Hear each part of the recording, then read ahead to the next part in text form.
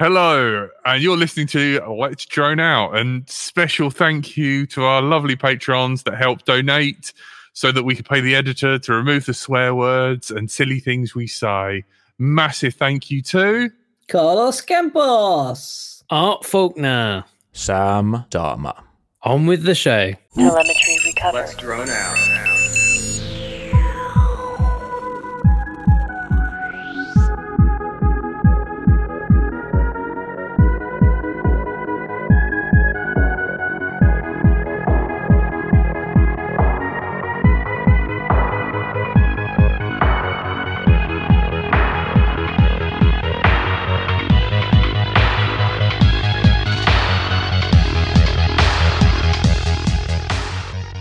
Hello, we are live. It's LDO. It's episode 376. Yes, we're still going and edging ever closer to 400. You will notice we are down to the dynamic duo tonight because some idiot has asked Jack to be his best man, and he gets all he deserves. So Jack is off trying to brave the M25 and getting through all the loonies protesting. See if he can make it over to his friend's wedding. So it is just myself, everyone's favourite curry kitten, although clearly not because no one turned up, except for Stephen, who's over this side. Everyone's not favourite Stephen with a silly moustache. And he brought his amazing moustache with him, which is great stuff. And we're coming into a week. I don't know how it's been for you, Stephen. You're not a million miles away from me, but in my area of the woods, it has been torrential downpours and sort of 40, 50 mile an hour wind. Absolutely awful. Some of the worst weather I've seen for a long time. Yeah, it was the sort of weather where I thought, we're breaking the clouds, the sun's come out. It looks like the pavement's dried a bit, and I go and try and walk around the park and like almost slide over and fall on my arse in the first 20 yards. So yeah, it's not great for flying, I don't think. And there's already standing water on the field where I usually fly, so it's discouraging me a little bit. That's the thing, isn't it? This is the time of year. And it's looking better tomorrow. I've actually got batteries charged up. And one of the problems I have, I don't know about you, is after I haven't flown for a while, it's been like at least 3 weeks for me. Aside from like forgetting how to and like not really remembering what it's like, I also have like projects built up. And it's to the point that I can only take half of what I've got ready to fly with me. And this means that I'm taking far too much stuff. Like there's about 20 batteries coming with me, 2 radios, 2 goggles, 3 models, and a backpack I won't be able to carry. And if anybody knows the field that I fly in, which looks very nice during the summer and all green, if you looked at it last winter, you're like, why are you flying over a lake? And it's not. That is the field. The field just holds this water together. So if you don't take off and land in the exact place, you are digging a quad out of slurry, essentially, because it's that field is 90% cow poo, let's face it. Yeah, I don't have cows, but what I do have is an area that's basically marshland, and it just fills up with water exactly the same. I've also been gathering things. I have, since we last spoke, I think I might have heard this in the last show, I have a strange winged contrivance. Oh, he's got it. Well, we don't know exactly what's going on there, but it seems to have wings, and I got a receiver for that. Hello, Jack. The flaming woofler seems to be Jack, with us. what are you doing here? I just talked you up a storm about how you couldn't come. You're and you were supposed to be braving the not M25 drinking bravely and with a big old crew. Yeah, I'll leave half past, but sorry I'm a little late. I had to get something to eat. Oh, that's okay. We weren't expecting you. All right, we thought you weren't here at all. No, I couldn't. I felt sorry for you guys, admittedly. I could have left earlier, but it's only us 3 hardcore blokes now. I'm making you a thing, Jack. This is an Express LRS joystick adapter. It takes a USB-C. I've put a cable in there so that it's glued. You can't quite see how badly it's made from this distance, but it's not held in with any sort of fancy clips. No, I've used glue. It's fairly easy to remove glue. It's my favourite Welder brand glue that I use for absolutely everything, but it's nonetheless glued. Thank you. I very much appreciate it. I fixed this. The OSD now works for now. You put the smoke back in. That's exceptional. And I've got to figure out how to power the transmitter up to, What's the secret then? How do you put smoke inside a chip? I didn't smoke it. It was smoking a little bit, but there was a short from like 12 volts on the video, so it's probably done nothing any good. So, sorry, what was shorting? You just linked a power pin to something? Yeah, power pin to the video pin on the VTX side. That's got a zing. I know. So, yeah, I think the I'm guessing it just because it wasn't full on negative, it didn't completely short and blow clear, and maybe that's good because it was a bit of a George Michael, careless whisker. I'm thinking not much current could get through, and that's how good. Everything survived. Well, excellent to hear that. Yeah, Jack and I were meddling away on Discord looking at this the other day and went back to Betaflight 3.2, I think we were on. Just tooling around, trying to see what would work and what wouldn't. And went as far as building a custom build of Betaflight for this weird old quad. I got quite intrigued by it. Yeah, it should be quite an experience. I'm hoping that maybe, next year we can sort of like all meet up and, sort of present this to people to fly and, kind of have fun with and just talk about the good old days. I mean, there's no D-shot.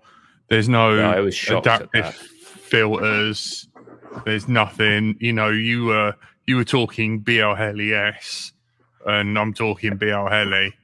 Yeah, it's got plain ESCs on there. It's going to be really rough because it won't be able to control the motors that fast at all. And this is where I say things like luxury. Back in my day, we didn't have D-shot. We just had wet gravel. This is one of the ones I'm flying tomorrow. I decided to see how I'm doing for my 10 years. And this isn't quite 10 years old, the tricopter is. But this is, as I found out, is running Clean Flight 1.9, which is awesome. And is essentially just a bundle of wires stuck in a frame. Bi-blades, Clive. You're lucky. Yeah, zero angle on that camera. This is going to be fun. Is it a proper board camera? Yeah, it's the old PZ old 420. Jeez, man, what I wouldn't give to get one of those, where you have to break off the circuit board to make it small enough to fit. Oh, that was something that came after this. And when I took it off, I opened it up to see what was in there. So I was making a video about this, and essentially it was just bits of glue and wire stuck together, all in this big lump, and I had to unpeel all this glue to find out what was under it and try and find the OSD. Ooh. It was quite nasty. It's horrendous. Absolutely horrendous. I was half tempted to get one of these NMR 250 frames and just chuck some MyFlight Zing 2 motors on an H7 flight controller and just YOLO it and see what it could do. But it's pointless doing that in a way because the arms are literally like bits of paper. Yeah, this is a top plate for a. Yeah, I suppose you'd need to hold it back to something like 1806 motors. If you want it bigger than that, it just vibrate itself to pieces. Yeah, the top plate of a Apex is the same thickness as the actual arms. 2 millimeter arms. Wow. Yeah, something like that, and that is a new. That's an Apex, which is like 5. That's thinner than my 3.5-inch quad frame. That 3.5 has got 3 mil arms. It's awful. I mean, this has been beefed up, with the use of the PDB. But it's not even the full.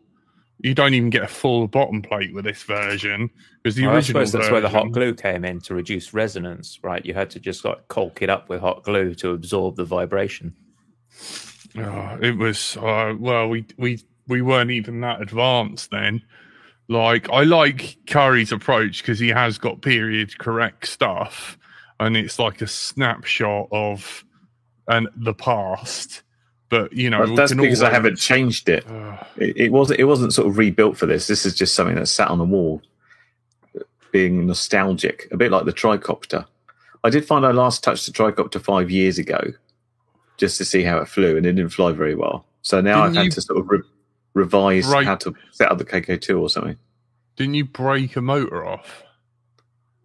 Yeah, when it was because the tricopter's big, I had it sort of unfolded on the floor so I could try and work out how to arm it, because it was stick arming and I couldn't remember what the stick positions were. And when I was walking out the door, I sort of tripped over it and one of the motors got snapped off the legs, which is slightly embarrassing. But they are just held on with zip ties, or cable ties as we call them here. So I just got some more cable ties and put it back on. All sorted. It occurs to me that this quad that Jack's building is kind of like Grandpa having a classic sports car in the garage, and they just sort of polish it and build it and get it just so. Then maybe one day a year they take it out, drive it 500 yards and back. Yeah, we would kind of doing that with Frank, because Frank had,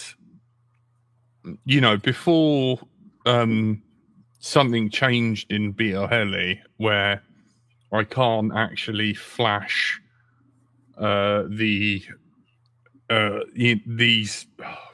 were they like? Emax 12 amp ESCs. I flashed those so they could, you change the bootloader so you can actually flash BL Heli onto them, but I just couldn't seem to get it to work anymore, which sucked. But that was using the old style of flashing where you had to disassemble the ESC and solder all the wires to it and then use that's the proper flashing, isn't it? That's when you knew you were doing something special. I think I've still got that said ESC because I kind of left it thinking, do you know what, one day I'll do that. And I kind of left like what I can only class as like little breadcrumbs for myself, so that when I came back to actually do, make my own ZMR, before the old parts disappeared. But yeah, that was, the old Arduino, and you used to have to flash. I couldn't seem to get it to work. Yeah, I think I did the same thing. I think these the plush ESCs, which I managed to flash to BL Heli, and this is the original BL Heli, and it doesn't really actually do much. I think it might stop the motors when you go to zero throttle, which isn't very useful because there's no air mode back then. So if you just took your throttle down, it would just fall out of the sky. I've got to say, Jack's attempts to get BL Heli up and running with PWM mode did not inspire confidence, because there was a lot of, is it going to set the correct endpoints? Oh, it doesn't seem to have done that. Oh no, it's spinning. Oh, I seem to have set minimum throttle as 2000. Oh wait, now it's not running. Now it is. Oh, now there's smoke. It's just it is like that. There is an old Rotor Right episode where like they're interviewing Sharpoo, and it's at the when Schizo won the freestyle, it's that place where they kind of like built like towers out of like little gantries and that. And cut a long story short, we had a bug at one point where if you plugged your quad in to the configurator and you hadn't removed your props, it just went to like full throttle, and that was a thing for a while.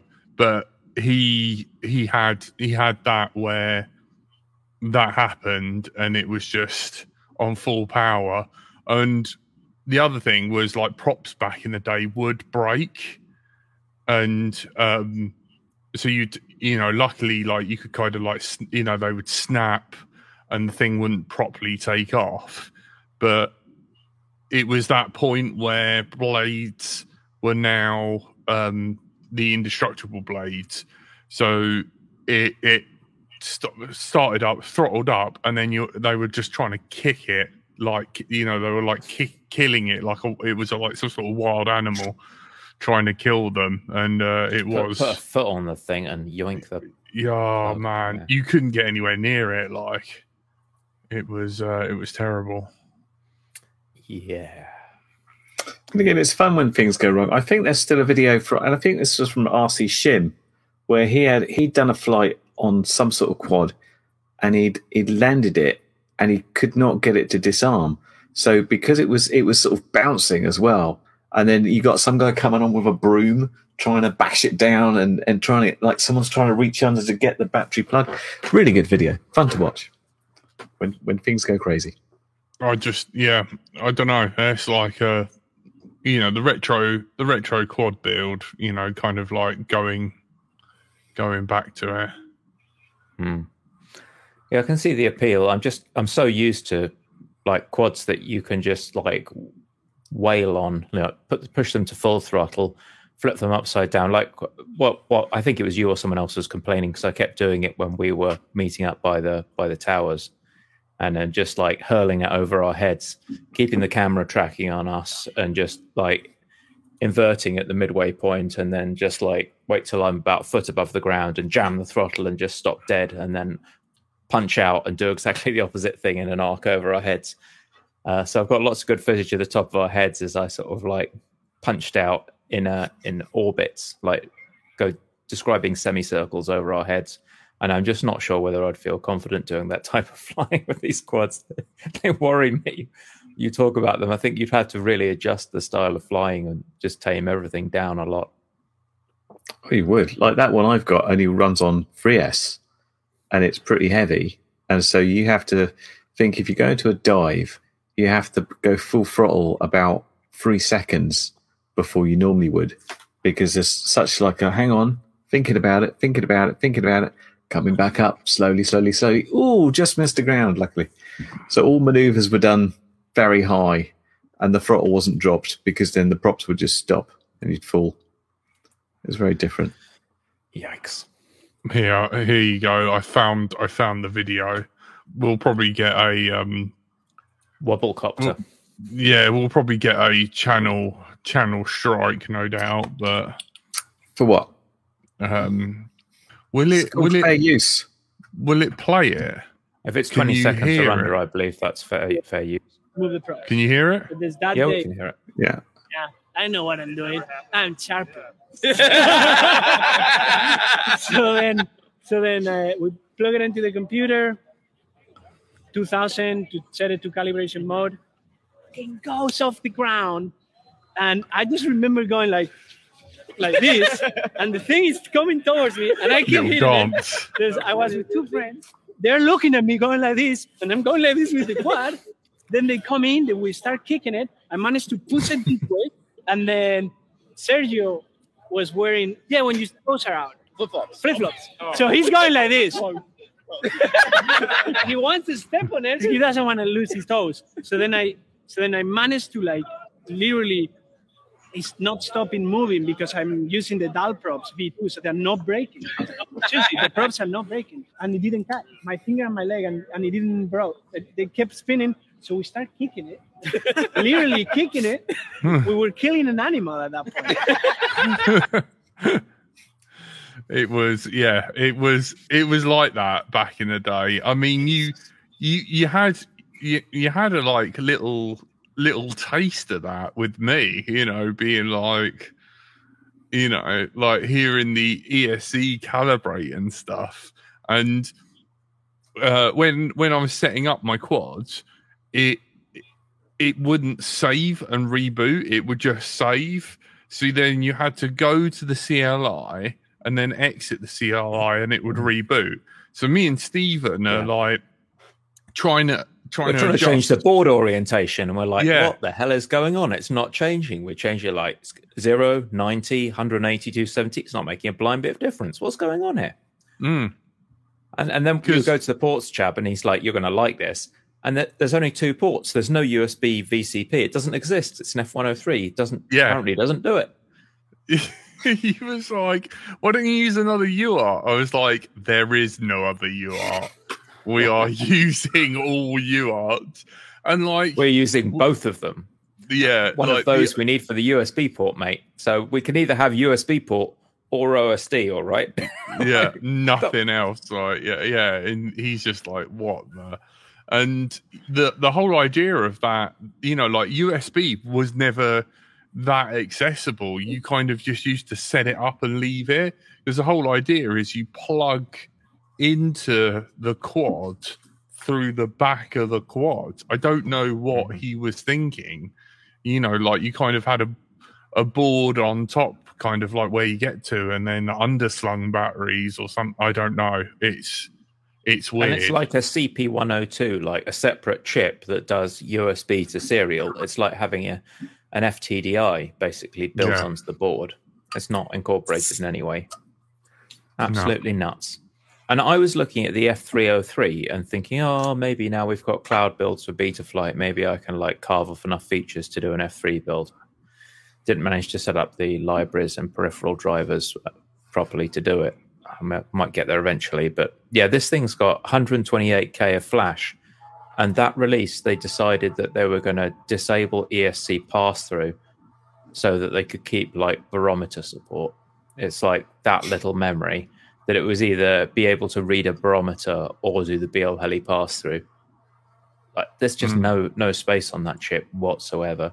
So yeah, I found the board defines, and I did a custom build, and I disabled barometer and re-enabled the ESC pass-through and got that working. But oh my word, it's just there's no, it's not enough hardware to really do anything at that point. It's nuts. It is like that, like I remember when F3 boards come out, and it was just like, they honestly believed that why would you need anything else? You've got enough room. There's so much room for activities. OSD. And you look at dynamic filters, and I swear that dynamic filters are just not available for the F. They don't mention it, but no, I'm pretty sure that dynamic filter support was simply never added for F1 because there's not enough storage space and likely not enough resources. Because you're running the gyro at 1K or something. It was like a laughable. No, it was was it 2K gyro and a 1K PID loop? It was like really laughable, and we can plug in and find 50%, out. It was like 54% CPU running a 1K PID loop. I think 1K was seen as like super quick. Yeah. Yeah. Like, whoa, calm down. 1K. Yeah, I remember with the F3s, if running you wanted a 1K loop and sending PWM to the ESCs. Great. Sometimes when I open Betaflight, old school, it you got a little twinge downstairs. Well, that's one way of putting it. My PC decides to shut all the windows. NDRC wants to know if there's any way to obtain a blackout. We get the blackout H-frame. I tried, but this guy wanted like £100 for it or something ridiculous. So it was cheaper than it was when it came out, because that's what got me into the first sort of mini quads was me and my friend looking at this thing and saying we can't afford that, and he started 3D printing them as a reasonable copy, and he for a little while he had a little business printing out these frames and selling kits. They worked all right. It was only when the likes of the ZMR 250 came along that was no longer a thing. What we got then? What's going on? Look at it. Magic. There you go. For our audio listeners, Jack has opened an exceptionally old copy of Betaflight. Yeah, look at that. There's our There are ports. not nearly enough tabs. There are your ports. Notice that there are 2 whole ports. Configuration. One shot luxury. You balls to the show wall off. config. You're running not only an accelerometer but also a freaking 2K gyro. Wow. Yeah. Hot stuff. This is quick. He's got one shot 125. Again, one shot 125 when that came out. This is amazing. This is like so much better. It's one up from PWM. Shut your face. Look. One big step you got up. PWM one shot 40. It is one up from PWM, but it was still like you can send a ESC signal so much more often, and thus everything flies better. It's pretty much what was needed to fly mini quads properly, because until that time, if you're on PWM, It was kind No, of like I don't. you're on big ass quads, could just about fly PWM. Everything else looked horrible. So does Yeah, 125 refer to the signal time for a single signal, or is it the number of updates per second, or what? I've got no idea. You're gonna have to Can't Google remember. it. You So I know know. there's one shot 42 as well, but that didn't seem to work on Jack's quad. So I'm presuming 125 is the slower one and 42 is the faster one. It's also Brush. got air mode, hasn't it? If you scroll down. Yeah, Air mode. yeah. I've So- turned it oh my on. god!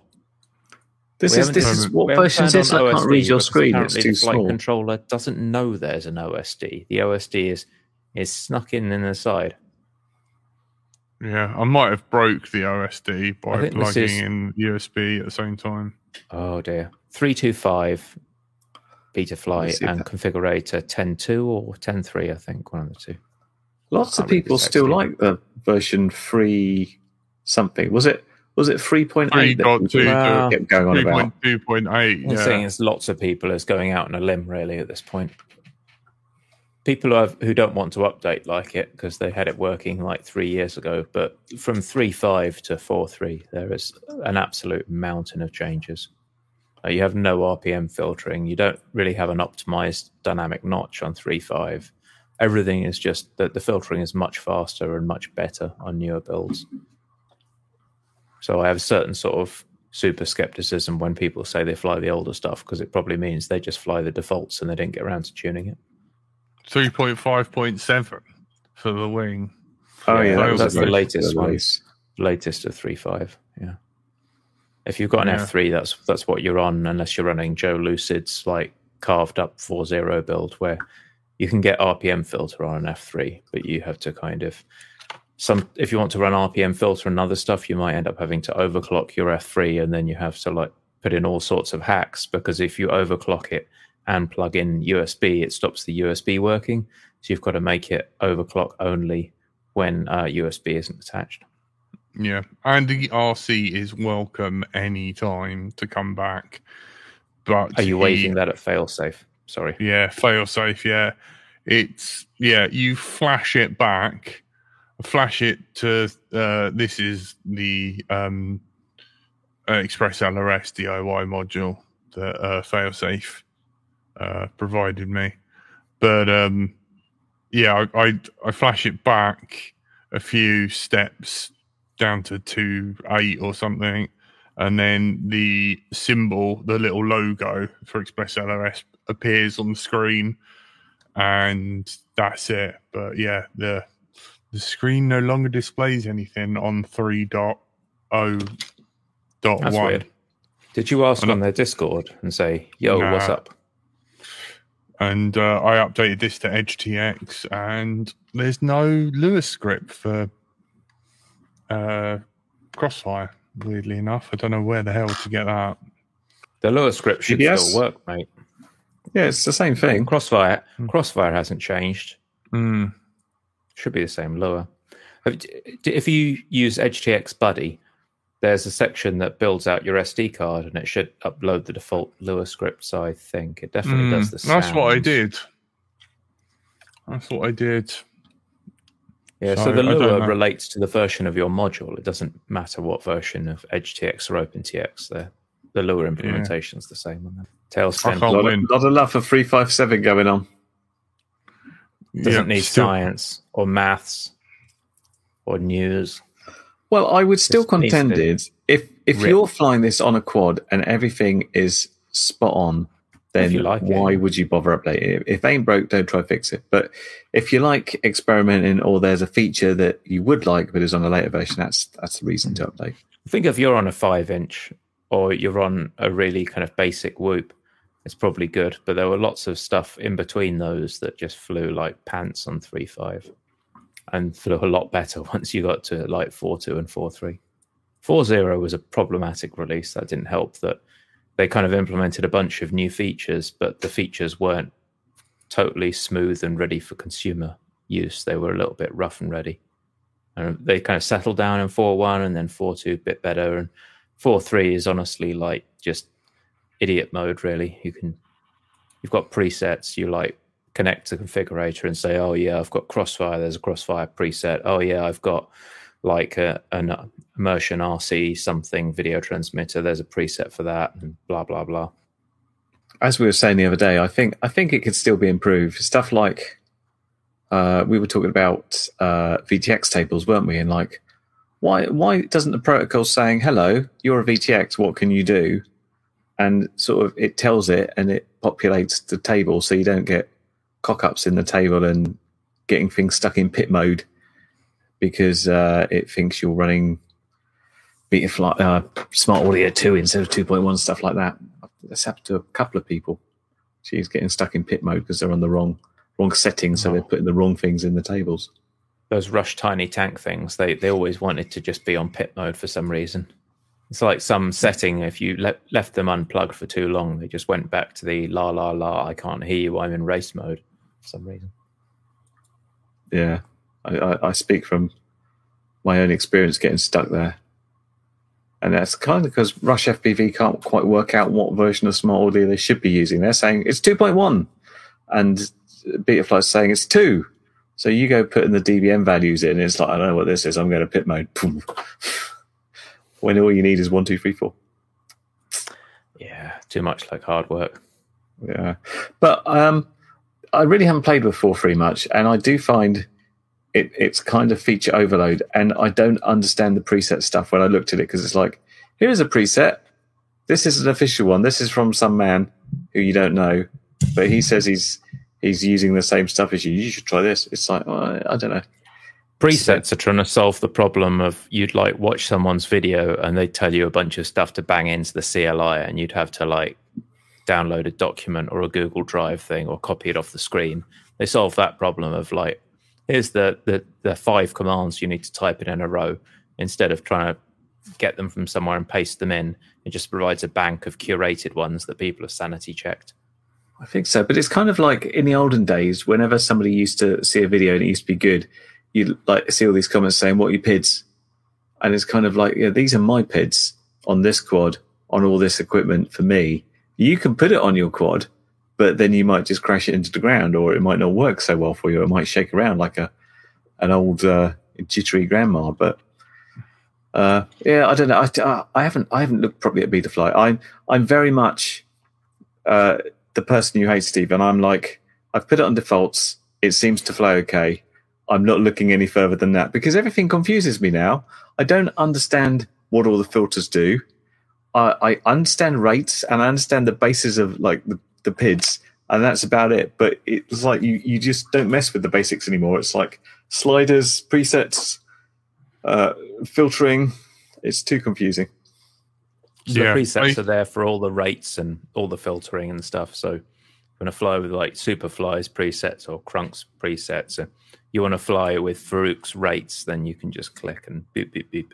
It is weird. I really did struggle with it because like I was, there was all these like videos that you would tune in to Bardwell, and he'd be like, turn this filter on, turn this filter off. Do the motors get hot? And I'm like, I don't even know where to find those filters. It's like type in this CLI command that's not documented anywhere.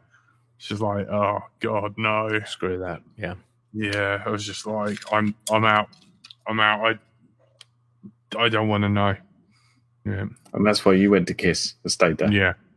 Yeah, basically. Because it just got too complicated. I guess I'm just mathsy enough that I kind of get that stuff, and for me, it just clicks. It's the way my little brain works. This episode was recorded in front of a live online audience, downloaded and edited to make sense when it's played audio only, censored to please the iTunes people, hosted on the internet, forwarded through to your podcast provider, downloaded, playing on your device, and is now playing in your ears, all thanks to our Patreons. Consider joining them and you'll also get other online benefits. Find out more at patreon.com/Let's Drone Out. How's Swanee? How's your transmitter and stuff? Is it all good? We've got we've got someone who could be on Express LRS, but it scares them. What scares them about it? don't know. I think it's just like way too complicated. Apart from the psychopaths that are in the community, obviously. Yeah, it's easy. Like once you got it set up and you tell it your Wi-Fi password, it's lovely. But it's getting it to that point. That the head banging against the table. Personally, I never put ERS on my own network. I just join to ERS when I need to. Yeah, its own network, and then you know. You can have it just join to your network and do it a different way. There are options. And you're just like, like the home 1.1. 10.0.0.1. Yeah, that's it. Yep. Curry Kitten Speaking knows of all that. ELRS, I've got the most ginormous module that I'm testing hopefully tomorrow. Oh, that's a beast. This is the Radio Master Ranger, and it's got lights and stuff. Oh, let me turn on. What's these lights? You ready for this? It goes to 2 watts. Yeah. Look, See? It's got side lights and different LED strips, and it's got buttons, and you can assign shortcuts to the buttons and things, which is new and different. But yeah, fail safe. I'd like my OLED to work. Please help. All I can say is wrong color, fail. Oh yeah, this is you on your cake obsessed stand. in yellow. Someone's got to like it. I like the yellow OLED. It's massive. I don't like the fact that the spin is a bit wonky. It's not consistent. It needs to spin. It's quite hard holding your phone with one hand and spinning a cake stand with the other one. Surely you would have put some motor and gearing in there and said, you know what, I'm going to resolve this problem of this thing, just movement, put something in there and just nice and smooth. But yeah, it does look like an awesome transmitter, and it's got a metal case and everything, hasn't it? It's a bit of a beefcake. Yeah. It is a giant. Will you be enabling 2 watt mode to keep your hands warm in winter? Technically, it hasn't got 2 watt mode unless somebody else changes the code. Is what I believe. You can go to the web UI. It's capable of doing it. Bang up the max power to 2,000 milliwatt and change the last character on the power line from a 0 to a 2 and save it. It just does that. 2 watts. I mean, the thing is, how I remember this BS. You don't need to go after over 100 milliwatts. I'm going to test it out on on 1 watt, just for fun, just to see what the difference is. Unless you do all your freestyle around cell towers, of course. Yeah, I mean, there is a potential reason to use high power, and that's if you're in a really tricky RF environment. You're literally there's an abandoned BT tower, but all its antennas are still on. And you're flying this as a bando, then whack it up to 2 watts and you'll have a good time. I don't know if you get any video, but you'll at least if you want to fly the Russian woodpecker, but it's live, for example. That sort of thing. But yeah, hopefully, fingers crossed, the weather doesn't change tomorrow and I can go and test it out along with some other stuff. It's a big gamble. Anytime I think it's dry, I go out there and slip over on my arse. So I'm not flying for a while. Hence all the Woot builds. Yeah, I've got my specific FPV outfit. I have boots.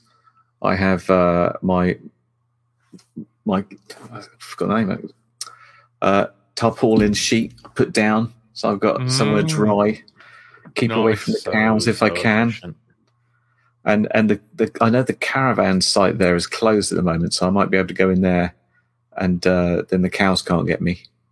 This is all good stuff. That's the hope. Chair and a table. That's what you want. Chair and a table. I did used to take a chair with me, but now I just sit on the floor on my special tarpaulin, which I bought from the pound shop. Stand up if it's wet, surely. It depends what I'm doing. It's like sometimes I'm lazy and I'm out of puff from stomping through the field and being chased by cows, so I'm going to sit down. And it's like I can use the excuse of I want to test the radio more sitting down because it's more difficult for the signal. But yeah, you could stand up if you felt that way. I've got one of those little helipad things, but the missus has appropriated the pegs that put it in the ground, so it's kind of useless because you hover over it with a quad and it blows off. What is she using the pegs for? I don't know. They just disappeared into the garden and they haven't come back. I have to have words. borrowing my stuff. Disappears into a shed. Camping shop and get some more pegs to bang down. Yeah. All right, guys. I'm going to disappear. I'm going to travel up, I think. Good luck. Thank you. I need it. Yeah. Good luck. Hopefully I won't make too much of an arse of myself. Is it me, or have you slightly straightened your hair for the occasion? I have. Straight. Janet mode. Yeah. You've got a parting, haven't you? Well, some say. It's very still chic. pretty frizzy. Good luck. Very smooth. Thank you. No worries. Take care, guys. Look after yourself. Bye. All the best. Bye. Almost hit end broadcast. So onto the stories of Muppets with jetpacks. Tonight's topic: stupid people have yet to kill themselves. Let me. So are you started out by looking? Present? It's up to you. I started out by looking at the gravity, and I was kind of impressed by what was going on with Guy What's-his-face doing all of his flying, and I thought, that's very cool. And then noticed that there's this loon who appears to have unlimited funds and just buys as many EDFs as they can physically get their little mitts on. And let's see, because he started off. We both found this at the same time and reported it to each other. He started off with these huge EDFs, and these are significant amounts of money. And then he just decided not to use them. Yeah, and every time he plugged it in, he's like, "Oh, smoke's coming out. Stop it a sec." And then he didn't change anything. And then look, you see the smoke now. And then he would go back, put it out with fire extinguisher, go, "Oh, that's bad. Let's try it again," without changing anything, expecting a different outcome. So he had massive fires from the lipos, from the ESCs, and these things, these are serious money, aren't they? So the props inside each of these EDFs for our audio listeners, you're probably looking at a sort of an 8 or 9 inch prop inside these EDFs. And he's wired it up with some not too generous cable. So he's probably just simply burning out his solder joints on that cable. And just isn't really thinking about it. So luckily he decided to have the sort of sensible strategy of going with lots of smaller jets instead of two giant ones. He did actually get to the point where he was trying this out. And what he attempted to do is just rev it up a bit and try jumping, and then would fall over because it was literally just too much to try and hold on to. So he hurt himself. And then he eventually decided I think he actually properly damaged one of these things, that he had a fire, and some of the outer shell was damaged and some of the blades were damaged. The ESCs and batteries got buggered up. And so, he bought a whole bunch of smaller EDFs.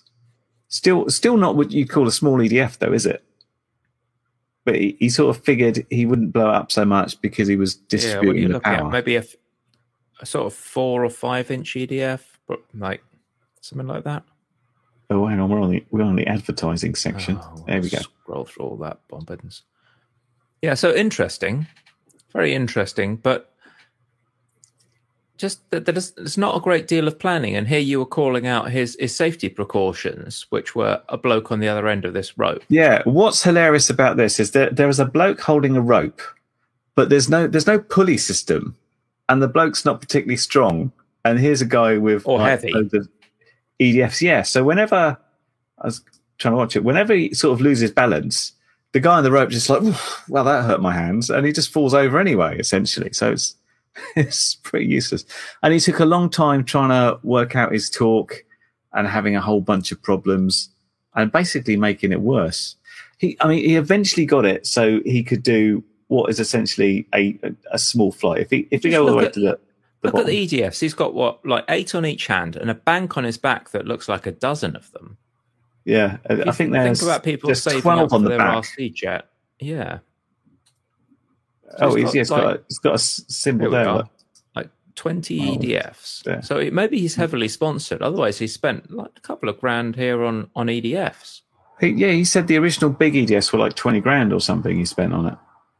But he does eventually get to a point where he can hover.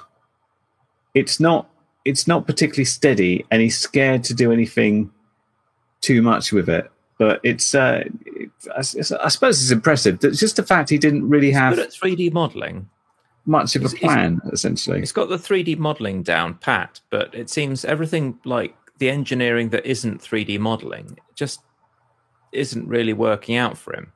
He's able to draw things and make them look quite pretty, but yeah, I was surprised about with Landspeeder as well, that it looks smart, but actually the wiring and the safety precautions are kind of non-existent, and they just rely on flying too high.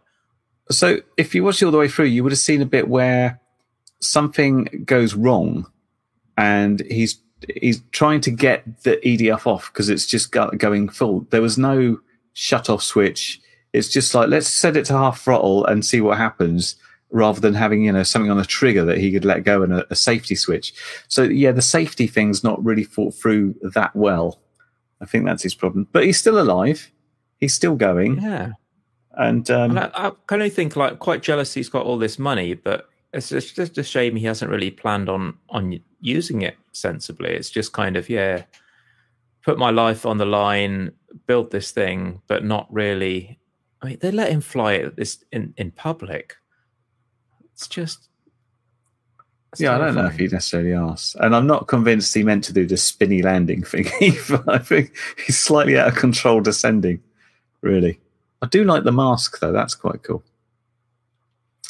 But, I suppose we'll see what happens to it. Yeah, Stephen, you said you'd been following this guy for a while. I hadn't come across him till I noticed he's been video. on my subscription feed for a while, and he's done these kind of what people were terming hoverboards, where you just have a giant multi-rotor and you try and stand in the middle of it and not lose a foot. And he was doing this as well, evidently having access to quite the arsenal of motors and ESCs, the sort of things that X-class pilots would give an arm and a leg for. And he just appears to have them sort of kicking around, which is interesting. Yeah, there's some good footage here, I guess. Let me just share this up. And again, it's this sort of... You see this, the careful testing here. We've got a beam to hold on to. I don't think he's actually he's not strapped onto the beam. He's just kind of like, I can do a pull-up on this. It's going to be fine. See, and I can't see where there's a throttle. Like who's controlling the power? Where's the cutoff switch? Yeah. So an aluminium frame with a lot of quite large sort of X-class motors, probably running 10, 13-inch props. And great results because it's lifted off the ground. But he's having to hold on to a beam to save his life. Which that's not really what you want. Tethered would be good, but you can't fly anywhere if you're holding onto a beam. Perhaps you could detach the beam and take it with you. Yeah, maybe. Or you just have instead of a guy that walks down the road with a flag, you have a guy that just carries a beam down the road in front of you. Exactly.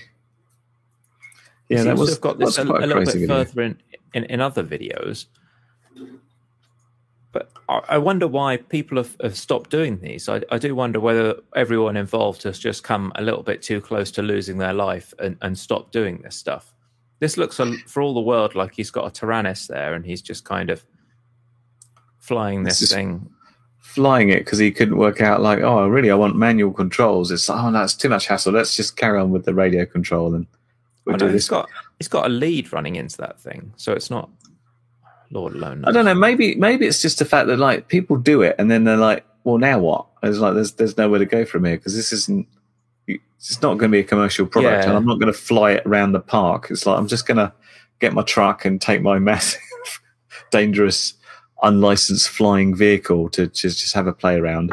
Yeah, I think that speaks to the fact that it's very easy to get 6 foot off the floor with some giant jets, but it's really, really, really difficult to safely travel a kilometer at, say, 100 meters off the ground.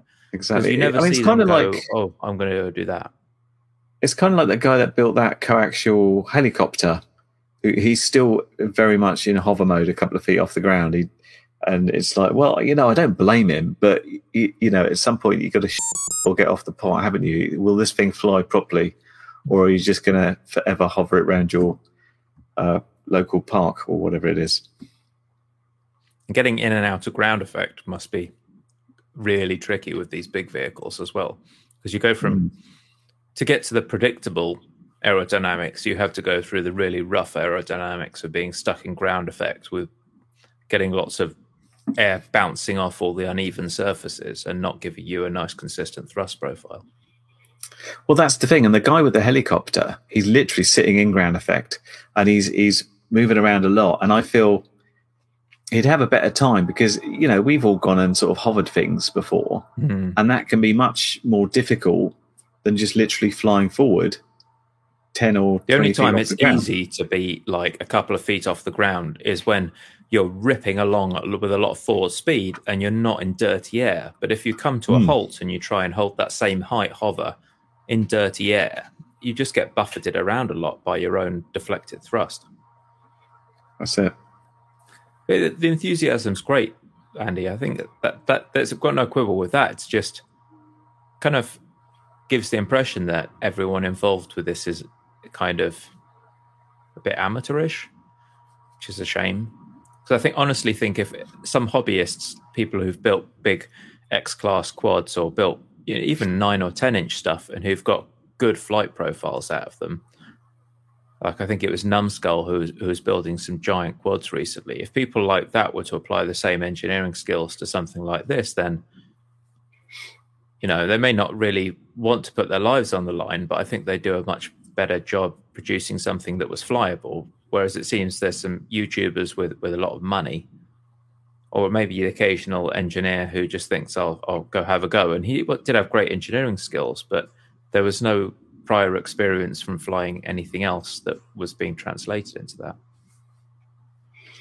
Well, I suppose you never know. Sometimes this sort of like the amateurism of it puts it on kind of its jeopardy, and that's kind of what you need in exciting videos. Like, will I succeed or will I die? Because if you just set out to build something and like, I'm going to do this, this, and this sorted, And then you build perhaps that's not exciting because you haven't got the jeopardy of like, will it work? Look, it's on fire.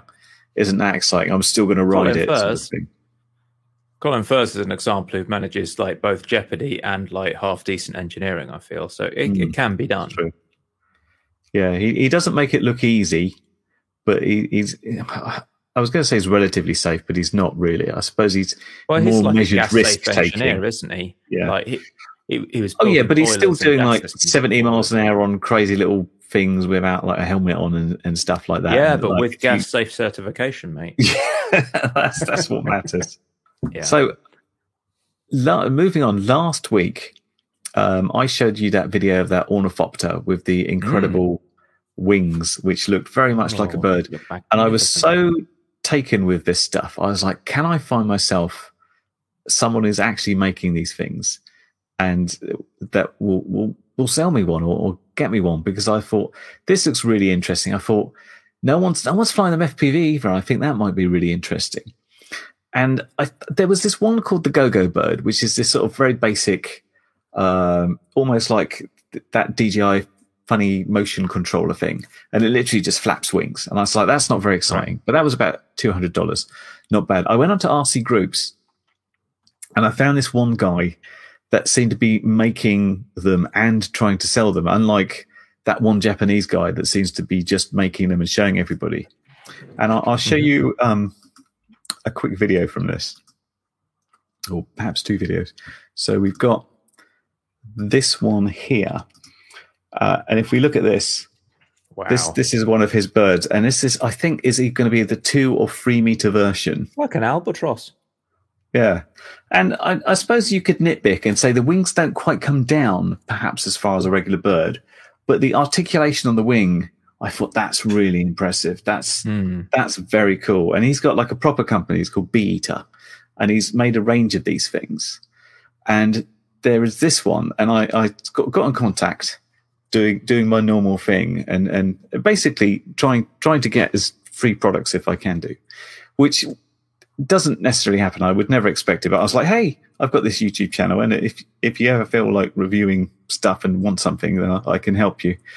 And he's like, oh no, these cost me an awful lot to put together, and there's all these research and design things, and I've got a factory to pay for and stuff. And it's like, okay, fair enough. Yeah, you're a small company. You're not one of the sort of big Banggood people or anything. So it's like, let me know how much they are, and I'll see what I can do, because I've got Patreon. Maybe they'll be interested in seeing what it is and stuff like that. And I was kind of expecting him to come back with like, this is like $400, $500.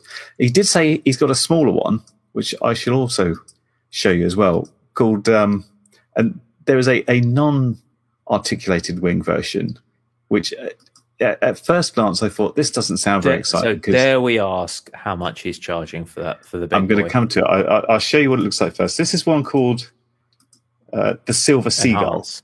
Enhanced. There you go. And this has got his little autopilot system in. There's not articulated wing. It's got an autopilot and a seagull. He's got an autopilot and a seagull. Look, I'm not touching the control. It's just flying around. And I thought, well, that's not as exciting, but that still looks a lot better than this other one. And so I said, oh, okay, fair enough. Well, tell me what the prices are. And I have to say, I was a little bit taken aback, because this little Silver Seagull we're seeing here, $1,099. He said, as a potential partner, he would give me 5% discount. It's like, well, I'm going to need it. That other one I showed you. An artisanal seagull, mate. Yeah. The other one I showed you, the 2 meter one, 5 times RTF, 10 times, 2,769. If you want autopilot and data service, it goes up to 4,149. And if you go for the 3 meter wingspan, it's a modest size heli. 3 meter wingspan, top spec autopilot, $5,539.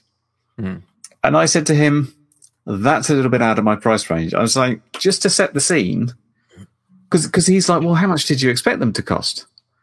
And I was like, well, let me tell you, modelers, they're quite price driven, and most people, when they're looking for a new plane or a new quad, they're looking at $200 to $300. If they're digital, perhaps a bit more, but $200 to $300 is what you get with a reasonably quad. You'd go at like $500 more higher spec. And he told me that just to send it, FedEx would be $200 to $300. I was like, okay, that's insane. I don't think anybody outside of the pure enthusiast market will take it. I said to him, I got a plane from China, plane included, for £100. I know the shipping. I suppose it's Japan. They don't have the volume, but no, this is China. This is a Chinese guy.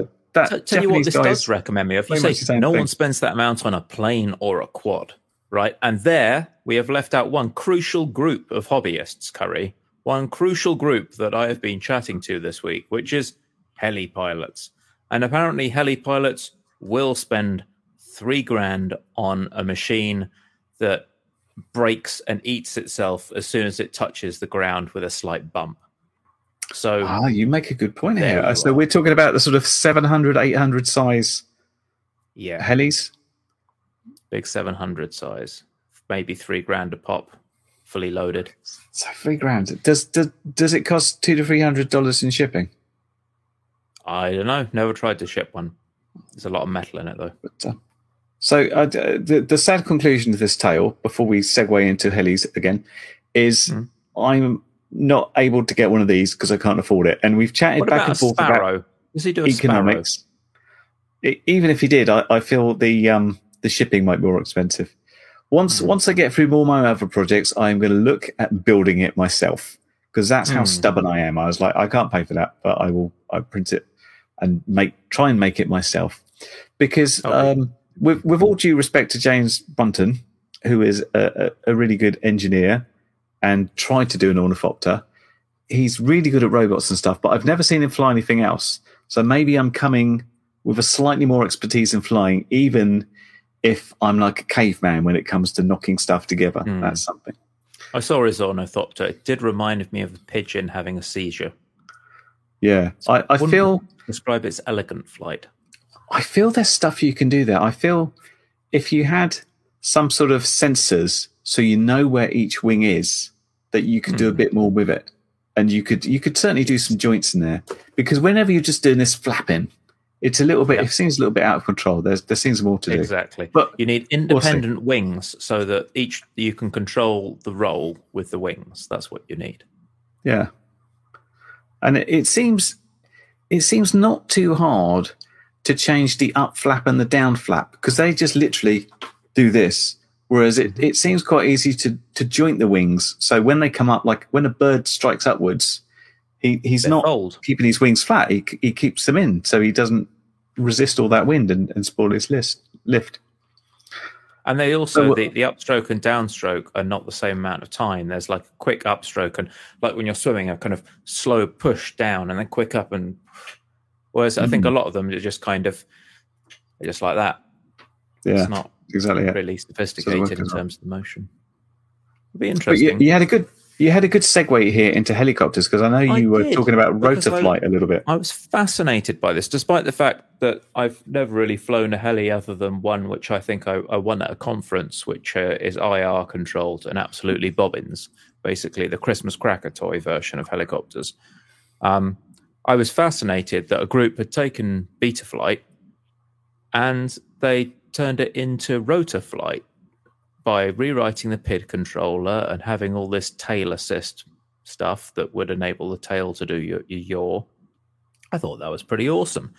And someone popped up in chat and said, I want to run OSD. How do I do that? And I said, well, what? Oh, yeah, we're in Betaflight forums. You run OSD by enabling the OSD. And they said, no. I'm running Rotorflight and I want to enable OSD. I need MSP OSD for my walk snail enabled helicopter. And this was caught me on the back foot, and I thought, well, that is unusual. That's not something you hear about every day. And I said, well, why can't you just enable a feature? And he's like, well, I enable a feature, and it just doesn't turn on. And then we found out they'd actually hardware disabled it, and they'd removed a whole load of the bits of code that are used for OSD. And we kind of went back and forth and ended up telling the guy which bits of code to change. And he got a custom build that worked with his walk snail and stuff. And I was just fascinated by it. He showed me some of his flight videos without the OSD, and surprisingly smooth for a heli. I'd seen heli videos before where it honestly looked like someone had attached the camera to a hammer drill and was waving it around. And this thing was pretty good. It was surprisingly good. So I kind of got in touch with Dr. Rudder, probably not his real name, and just had a bit of a natter about it. And it's a fascinating little project. They've taken Betaflight 4.2 and just put a whole bunch of heli stuff, and they've got a special heli configurator. And apparently it is the only open source heli flight control firmware, because most of the heli stuff, due to its kind of lack of availability and lack of competition, is all closed source and costs an arm and a leg. And it's just fascinated to find out about this stuff. It seems cheap, and you can take some little Whoop AIOs and put them in smaller helis, and bigger helis you can put like F7 flight controllers and your Beal Heli 32 ESCs and all that. It's just an interesting project. Yeah, sounds it. I quite like the idea of GPS hold as well, if they get around to that. When I kind of need the panic button to say, it's gone wrong, click. Yeah. Fortunately, I'm out of trouble. GPS and barrow hold as well, because barometer is a lot more specific. It drifts a little bit over time, but you want to lock in a height with a heli, and the barometer hold will just lock it in there. So yeah, very interesting little project.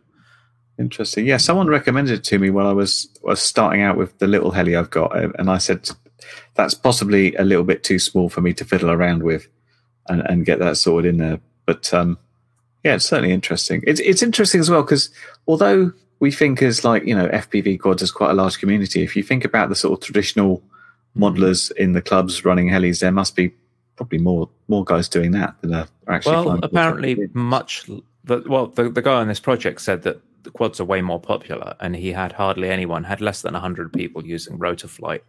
And there are people who wanted to breathe new life into their old helis, but essentially they've just got one and a bit maintainers for the whole project. And it's hard to convince heli pilots that they should use this, because they just don't want to trust anything except the flight controller it came with, because there's so much money in the air. And so they're deliberately using older versions of Betaflight because they don't want any surprises. It's a very interesting community when it's hard to test anything. With a quad, you test it. Oh yeah, it's trying to fly off on its own. Oh, never mind. Hang on, let me just disarm it and go and pick it up. With a heli, you're like, yeah, it's a grand in the bin. It's just spread over a field now. Crazy. Very interesting. Completely opposite mindset. Yeah. Anyway, we Patreon's up now, so we're out of time. We've reached the end of the show, and we'd like to thank our patrons. Thanks so much for helping us with the show. All the money goes into paying things like editors and fees to put stuff on Spotify and hosting and stuff, and it keeps us going. So we thank you all, and yes, as Caroline says, turbine model jets are multi-1,000 too. Yeah, you're right. They're can go 10 to 20 grand for a decent jet there. So that is more expensive than a model bird. But I kind of feel that while a jet turbine has a jet turbine in it, a flying bird still has a brushless motor ESC and a couple of servos. So it's still artisanal handmade flying bird. Yeah, made in China. Yes. Anyway, we'll wrap it up there. Thanks to all of you guys. Thanks for joining us. And we'll be back to an amazing Free People once again for next week. Until that time, say goodbye to Stephen. Goodbye. Have a good weekend. I've been Kerry Kitten, who's everyone's favourite, even though they never show up for us. And we'll catch you in the next one. Thanks for joining us. Happy flying, and we'll see you in the next video. Bye. Telemetry lost.